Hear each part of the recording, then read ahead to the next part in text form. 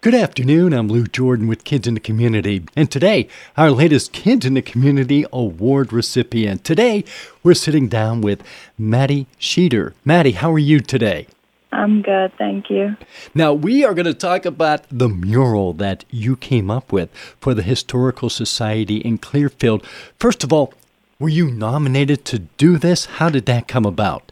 So I had been doing murals since I was in high school pretty much. I did one that she asked me to do, my art teacher, and I also finished a mural that somebody from a couple years prior started for an old teacher that we had at the school that passed away.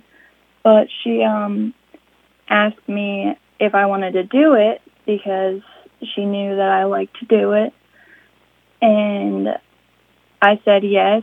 And she didn't really tell me, what she wanted done. She just told me that she wanted something for the Historical Society and that she was thinking, something, with Indian tribe and culture and history and stuff like that. So she just gave me, creative freedom for it and just let me go, pretty much. And was there anything special that inspired you to make this picture? Not really.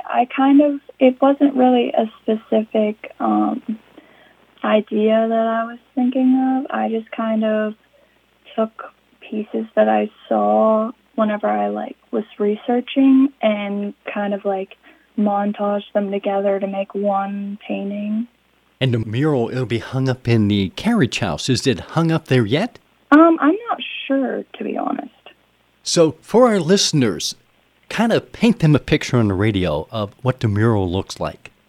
So the mural is kind of like a representation of how our ancestors were here first and how they have really affected the world and especially the places we live in.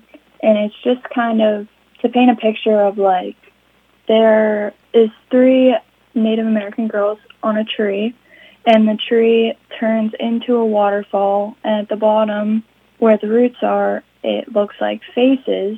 And I kind of was trying to represent seeing the world from somewhere else, I guess, and having them looking at the earth from somewhere else just was representative of that, I guess. And the mural, the way that it's painted, all the images, they just blend together to tell a story is what it looks like. Yeah.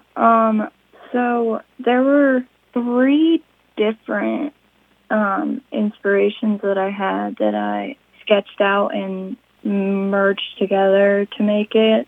But it just kind of came to me. I don't know. And Mady, tell everybody, how long did it take you to complete this project? So I'm not sure exactly when I started it. I know it was a long time ago. It took about 3 years to finish. I didn't work on it consecutively because it sat at the school for a while for the summer. And then I decided to bring it home and work on it a little bit, which was really hard because I just had no motivation to do it at the time. But I ended up taking it back to the school this year and finishing it in less than a month. So to me, it's amazing looking at it. I have no artistic talent, but I truly appreciate it when I see it. It's the imagination that somehow you take from what you're thinking to put down on paper, and I think you just did a wonderful job. Thank you. Mady, is there anything else that you would like to add?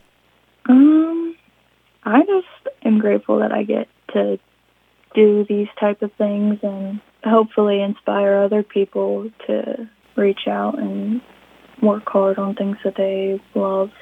And we appreciate you sharing your talent with us. Thank you. And that's a look at Kids in the Community on Sunny 106. Now, if you know of a youngster or group of youngsters that deserve recognition, nominate them to be on our show. You can do that at sunny106.fm.